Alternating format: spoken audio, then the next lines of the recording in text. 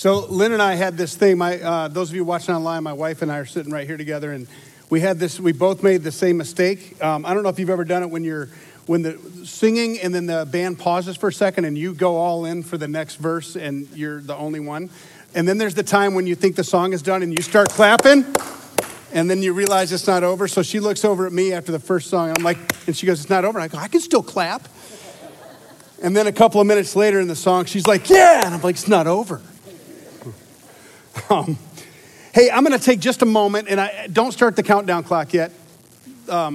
Tech people that shows up on the screen, it tells me when it gets red, I'm done. I want to just take a moment. I hope that this is a compassionate encouragement. Thomas Paine, I believe it was him, who said, these are the times that try men's souls, and I think that we're in the middle of that. There's all kinds of upheaval, but this virus that we keep looking at and keep hearing about, and it seems to be going in waves. There are those that, I think all Christians, just like the song we just sang, all Christians believe, and we're trying to trust God. And then there are the next level down. We got to take data in and decide who we trust. It's kind of like in the Old Testament when God would send a judge or a prophet, we knew who was telling us what God said he wanted us to know. But we have cultural prophets, we have scientific prophets, we have political prophets, and they're all trying to tell us what is good and right and noble and excellent and praiseworthy. But even within the church and even within the staff or the leadership of our church, there are a wide variety of passions. Us meeting together at all, meaning face to face, some feel like we're actually endangering the most vulnerable in our society, and they've asked us not to. Because if you look at the active cases, the closed cases, so the confirmed cases, it looks like if you get it and you get sick from it, about 10% of the people will die. So that's 1 in 10. That's a lot, and I get that. But if people on the other side are like, well, we've been told we must not asked, but told, but God must be worshiped. And we look at the data and we go, well, the Santa Clara and the LA County, they both say that there a lot more people have been infected than have been actually because of the antibody test. And we're really close to herd immunity at 44%. We need between 50 and 70-something% in order to have herd immunity. So who do we believe? I don't know. I think it boils down, and I'm probably oversimplifying this, but it seems to boil down to after God, and I'm not taking away like you, if you believe like I believe, you trust God, and you don't, that's not what I'm saying, but after God, where we land on this, here, or somewhere in between, usually is determined by who we decide to trust. Which side or which school of science or which people are trustworthy.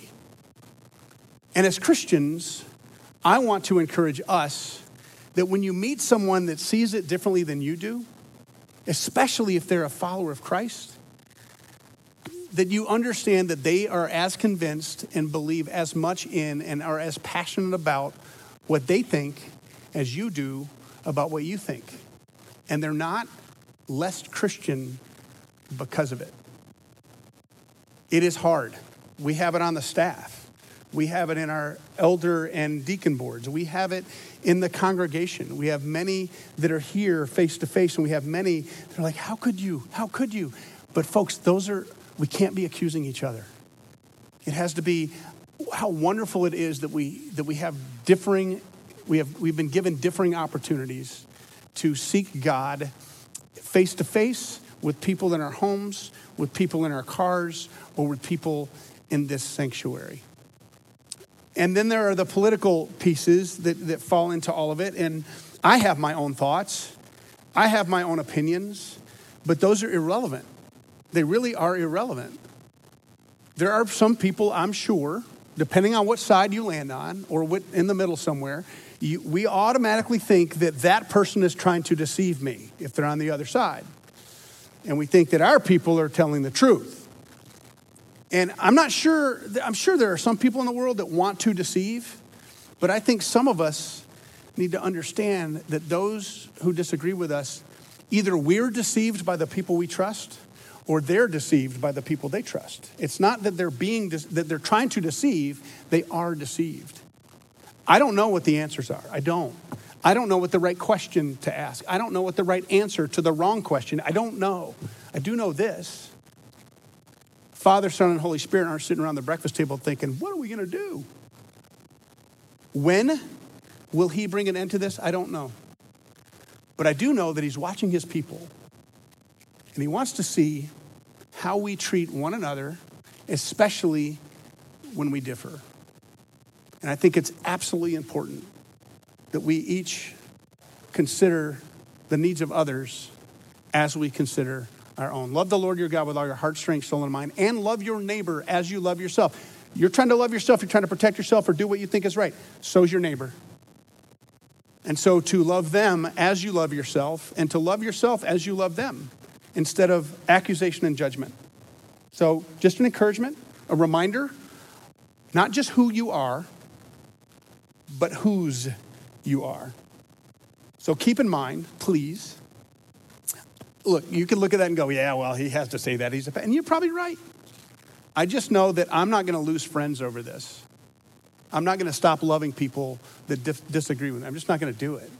Because when this all washes out, some people say on November 5, it'll all be gone. Other people say this is going to be with us for the next decade. It's never going to be gone. I don't know. I don't. But I do know that God is worthy to be praised. God is sovereign. And whatever he leads his church into next is what he has determined before any of us were ever born. He has determined that place that we would go. So I'm going to do my best, and I'm asking you to do your best, to trust him and acknowledge the fact that everything that's below him is just a matter of who you've chosen to trust. And other people have chosen to trust other prophets. And we don't have people listening on telephone during this service, okay? Sometimes when I do air quotes, people on the phone don't know that I'm doing air quotes, and there'll be a few more of them in the sermon. So you guys can start the countdown clock now. I'm going to offer a prayer, and then we're going to get into Judges chapter 10, which is, we're not talking about a specific judge, except for the judge. So let's pray together. Lord, you're God, we're not. We just sang a song about we will trust in you alone, and we are. We're going to try our best to bend our knee, our will, and submit our minds, our bodies, and our spirits to you. Lord, give us wisdom, but also give us compassion. Lord, as we get into Judges chapter 10, I ask you to stand in my shoes, to speak with my voice, and to give me your thoughts so that your people hear your words, not my words for them, but your words for us. We pray this in the name of Jesus, through the power of the Spirit that lives within us, for the glory of God our Father. Amen. Now, Gideon, we talked about him last week, and Gideon was not the hero of the story. God was. And Gideon got all kinds of proofs, reassurances, obvious answers to specific questions, and he still, even after he had this great victory with 300 men, with an army as vast as the sands on the seashore, he still took some gold and rings and jewelry, made an idol and worshiped, and the scripture says he prostituted himself to it. So the book of Judges is about how fickle humanity is. And it's no different. We saw this, I think, a horrible, and I think it's horrible because it reminds me too much of myself, horrible representation of the human's mind and soul's unwillingness to actually trust God.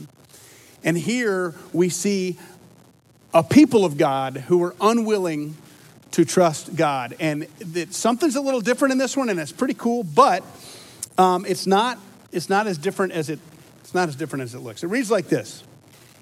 This is the story of Jephthah, and we're not going to get into specifically about this judge Jephthah, but we'll read right up to the point where it's obvious that God is calling a judge. It reads like this. Again, the Israelites did evil in the eyes of the Lord. They served the Baals, the Ashtoreths, the gods of Aram, the gods of Sidon, the gods of Moab, the gods of the Ammonites, the gods of the Philistines. Now, there's 7 of them listed there, and I want you to know that that's going to show up again. And in Scripture, especially the Old Testament, when something is repeated 3 times, specifically like the same words or the same point, that is meant to give emphasis. It's saying, pay attention to this.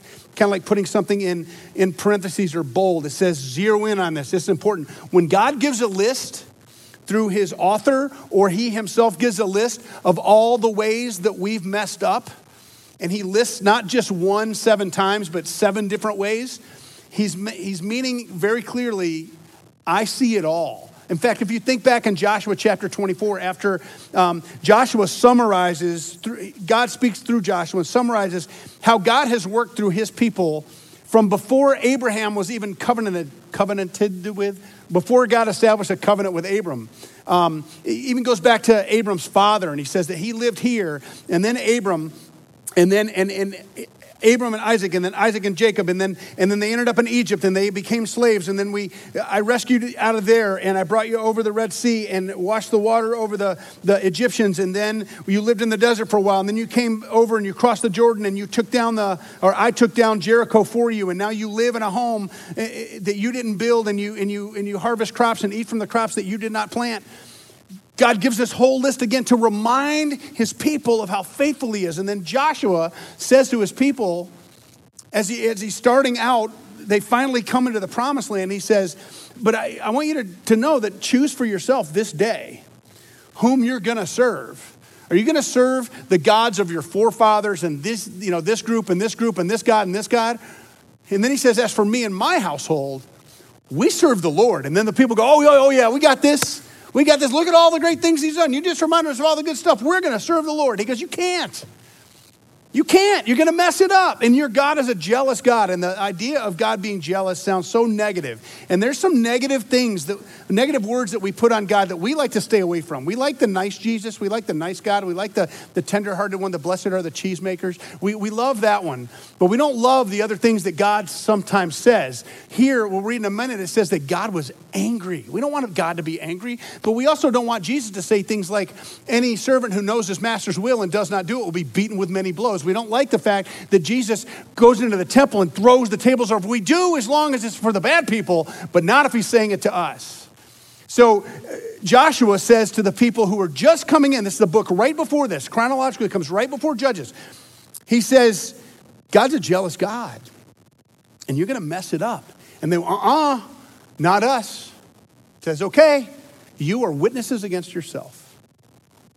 God is calling out in Judges 10 what they promised they would not do, and they did anyway. And it keeps going. After all those gods, the gods of Moab, the gods of the Ammonites, the gods of the Philistines, and because the Israelites forsook the Lord and no longer served him, he became angry with them. He sold them into the hands of the Philistines and the Ammonites, who that year, only one other time in Scripture are these 2 words put together like this, shattered and crushed them. For 18 years, they oppressed all the Israelites on the east side of the Jordan in Gilead, the land of the Amorites. The Ammonites also crossed the Jordan to fight against Judah, and that's on the east side, Benjamin and the house of Ephraim, and Israel was in great distress. Then the Israelites cried out to the Lord, we've sinned against you, forsaking our God and serving the Baals. Well, that's kind of different. We just heard that they cry out. We haven't heard that they're confessing sin, but there's a difference between confession and repentance. Otherwise, it'd be the same word. To confess is to tell God what he already knows. It's to admit that you now know what God already knows. Because we forget sometimes that God sees everything, hears every thought, knows every unspoken word, knows every time that you kind of go internally, or when someone doesn't agree with you politically or about the virus or about the civil rights movement that's going on, and you inside, you don't do it out here, but inside you kind of go, he sees every one of those. He knows every motive. He knows every thought. He knows every time you obsessed on something that you should have. Forgive whatever grievances you have against one another. He knows every one of them. And so when we confess to God, we're telling him that we know what we know he knows. That he's God and we're not, and our lives prove it. So they confessed, they cried out, they confessed, we've sinned and we've turned to other gods. We've forsaken our God and turned to others. And here's God's response, which I do not like, but it feels just. The Lord replied, when the Egyptians, the Amorites, the Ammonites, the Philistines, the Sidonians, the Amalekites, and the Maonites oppressed you, and you cried to me for help, did I not save you from their hands? But you have forsaken me, it doesn't say this, but again, and served other gods. So I'll no longer save you. Go and cry out to the gods that you've chosen. Let them save you when you're in trouble. Not unlike when Gideon was told by God to tear down the altar to Baal and the Asherah pole that his dad had at his household. And he went with his buddies at night and tore it down. And then all the men of the town, after a careful investigation, they found out that it was Gideon. And they told his dad, where's Gideon? He's got to die. And he goes, oh, you're going to defend Baal? If he's God, let him defend himself. So he's kind of putting these false demonic or personal gods to the test. And God is saying right here, you want my help? You've got other gods. Go on. If you want to sell yourself and bend your knee, bend your will, and appease these other deities, we'll see how that works out for you. See, here's the funny thing about God that we don't always understand.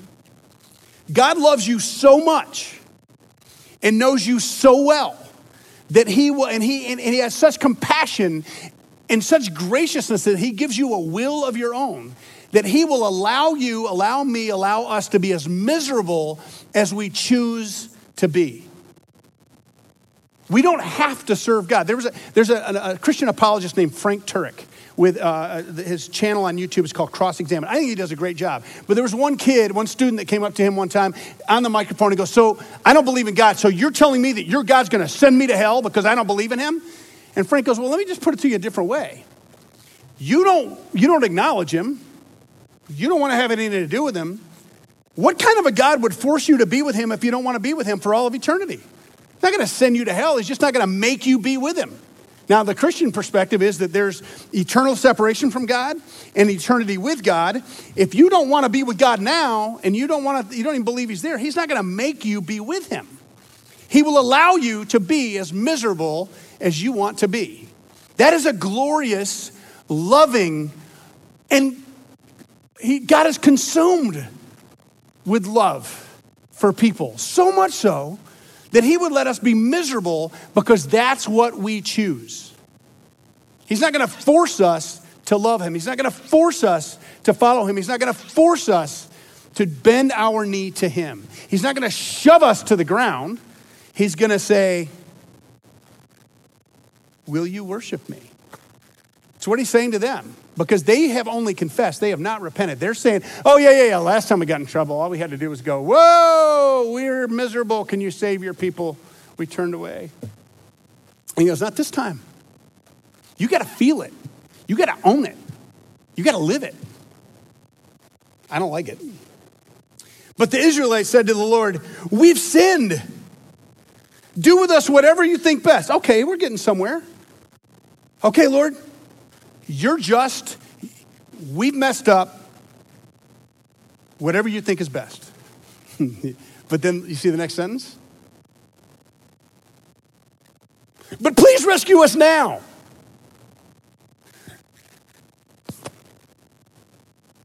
Then they got rid of the foreign gods among them and served the Lord. And I want to pause there because sometimes when we read Old Testament narratives, stories, accounts, we see a paragraph like that and we go, oh, well, that's like a conversation. If Pastor Doug and I are talking and he says this and then I say this and then he says this and I say this and he says this, it's all one paragraph, or in English you would have the little indents, but it's one conversation. This might cover years. 18 years before they cried out. And he goes, nope. You've got other gods and they're still your gods. You're just trying to appease me like you try to appease them. Let's see if they will help you. And they go, no. We've sinned. Do what you think is just, do it. But please save us. They're treating him like a bankruptcy attorney. And I'm not saying that the bankruptcy is a bad thing. I'm glad we have it in our culture. My dad went bankrupt when I was a sophomore in high school. It's actually set up on the whole Jubilee law from before, that every seventh year, all debts are canceled. All property is returned to the rightful owner, whatever the family that God gave it to. There's a reason that sometimes you get circumstances or decisions get to a point where your family is going to die because you cannot get out of the hole you're in. And so we've got this thing set up to say, your debts are canceled. But you know what you have to do to file bankruptcy? You have to show everything financially you've ever done. You have to account for every penny, for every debt. You have to own your own stuff.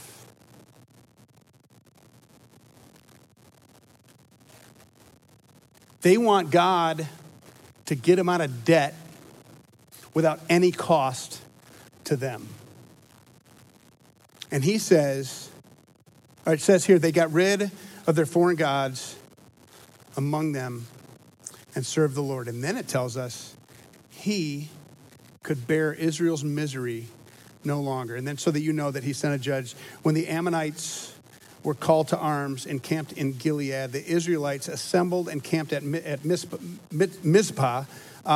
The leaders of the people of Gilead said to each other, whoever will launch the attack against the Ammonites will be head of all those living in Gilead. And then Jephthah, who was a son of a prostitute, and his family kind of kicked him out because he wasn't a real son. He was just the kind of this byproduct of this other relationship that his dad had. He decides to rally men and to go. God does amazing and miraculous things through him, and he makes a huge mistake, and he makes a vow that he had to keep, and it cost him his daughter. It was awful. But we've seen those kind of stories already with Ehud and with Deborah and Jael and Barak. We've seen that kind of idea play out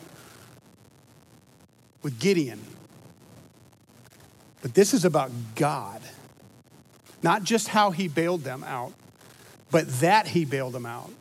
And again, God is the hero of this story, not the Israelites. They were not repentant, but they were quick to confess. It's manipulative. And I checked Catholic theologians, I checked Reformed theologians, independent theologians, and even liberal theologians. And I can't find one of them that says that their repentance was true and therefore God did for them. God did for them even though. And if you look at the human condition, that's exactly why Jesus came. He came because we've made such a mess of our own hearts, our own lives, our own cultures, the world itself, that at such a time, God said, that's enough. And he became one of us. And the sin that I have in my heart that separates me from God forever, that makes it so that I am dead spiritually from the beginning of my life, he came and said, you can't fix it. You can't make it yourself right with God. You cannot appease the deity of the universe. So God made him, Jesus, who had no sin, to be sin for us. What does he ask in return? That we willingly, with our will, that we willingly submit ourselves to him, and we no longer do what's natural to us, but we do what's natural to God. And right now it is natural to me to pick sides and to think that I'm righteous and the other side is evil. The Israelites did the same thing. You know those gods that they serve that God lists out here? You know that those gods were there to, if you do the right rituals, those gods had to give you what you want. That's how it works. It's a, if you do this, then I will do this. That's how it works. But when they realized that that was hollow, when they realized that the Baals are asking me to kill my child so that he will give me more women, they went, this isn't right. And they wanted out. And so they turned to God, but they didn't really turn to God. They turned to God and said, just fix it again, fix it again, Fix it again. We've all seen the movies with uber rich dads whose kid keeps getting in trouble, and dad just bails him out, gets him another lawyer, sends him to another prep school, sends him off to another country, whatever it is, bail him out. Is he helping that son? Probably not. So I got some questions for you, and you can predict them already. You know what they are. When you've made a mess of yourself, made a mess of your life, made a mess of your family, made a mess of your soul, when you've done the wrong things more than you've done the right things, and it gets really ugly and the consequences are about to come to bear,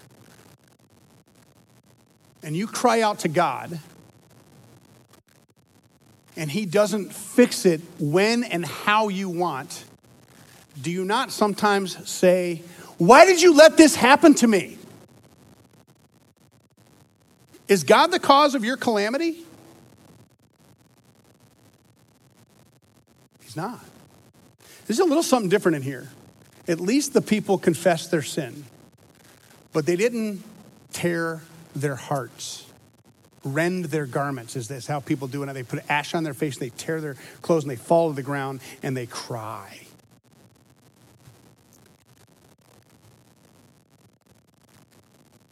We've Americanized God. All of us in some ways. And we think that God's job is to make our lives easier. And God's job is to bail us out when we mess it up. You know that functionally that's atheism? That we live our lives, we make our own decisions, and then when it starts to get ugly, we either ask God to bail us out or to bless it. Well, what he says is, I don't want you to do it that way. I want you to watch me, learn from me, follow me. I will go in the direction I want you to go, and I want you to come with me. Instead of you go off in whatever direction you want, and when you mess it up, call on me. That's not biblical. There's no way that shows up in Scripture. So it's a little different for us as Christians than it is for anyone else in the world right now. Everyone else gets to pick a side. Everyone else gets to affiliate with a tribe. Everyone else gets to do what comes natural. Anger, fear. I'm going to judge those who disagree with me. I'm righteous, they're evil. And what does God say? Love your enemy. Pray for those who persecute you. Don't return evil with evil, but evil with blessing. He wants us to on our knees praying for our country and our world. He wants us asking, like Pastor Doug did, for God to reveal himself and to open the eyes, the ears, and the hearts of people so that when he does reveal himself, they actually see him. And they don't just confess, but they repent. When's the last time you came to the end of yourself? And I mean, like stuff was coming out of your nose. I know two of the last times it happened to me. November of 1998. When I'd just been assessed as a church planter, and they'd been observing me for 3 days, and then they told me what they saw. And it was all true, but I didn't want them to notice. And I was shaking, convulsing. There's all kinds of stuff coming out of my nose. You know what I mean? And then in August of 2012, I took a stand for what was right. And I got beat up like I've never been beat up. I've never been that beaten up in my life. And in my living room with my wife and two elders from that church, I was weeping and begging God and others to release me from what the situation God had put me in. I had nothing left. And you know what he asked me to do? Glorify me. It's not about you. It's not about your reputation or the goodwill that you've developed or how people see you. It's about how they see me. The people of God in Judges 10, the reason God turned his heart toward them is not because they repented, but because he hates seeing his people choose misery. And on occasion, he will pull us out and not let us be as miserable as we've chosen to be. But it's only when and because his heart says, I can't do it anymore. I can't watch this anymore. You're killing yourselves. So, how do you see God? Is God both just and merciful? Is God both holy and intimate? Is God transcendent above all, but also someone whose head you can put your head in, whose lap you can put your head in? Is God's job to rescue you when you mess it up? Or is God's job to let you know what his will is and allow you the freedom to submit yourself to it or not? Why are we in this state in our country, in our world? I don't know. But my guess is we're not dissimilar from the people we find in Judges. Don't let God be a God of convenience. He's not a bankruptcy attorney. He is a holy God who is angered when his children decide to harm themselves by bending their will to whatever they think is right in their own eyes. And when he does rescue his people, what does he call them to do? Follow me. Submit yourself to me. Do my will, not yours. Is it for God's sake? No. It's for yours. It's for ours. And it's for the sake of the world.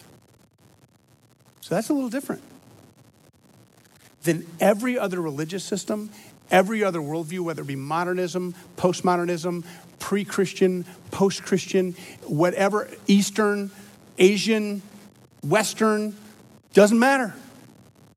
All of them are about getting what we want. Christianity is about getting what God wants for us. And what does he want for us? Love, joy, peace, patience, kindness, gentleness, goodness, faithfulness, and self-control. The Israelites practiced no self-control. What about us? I don't know. But I'm guessing you do. Let's pray.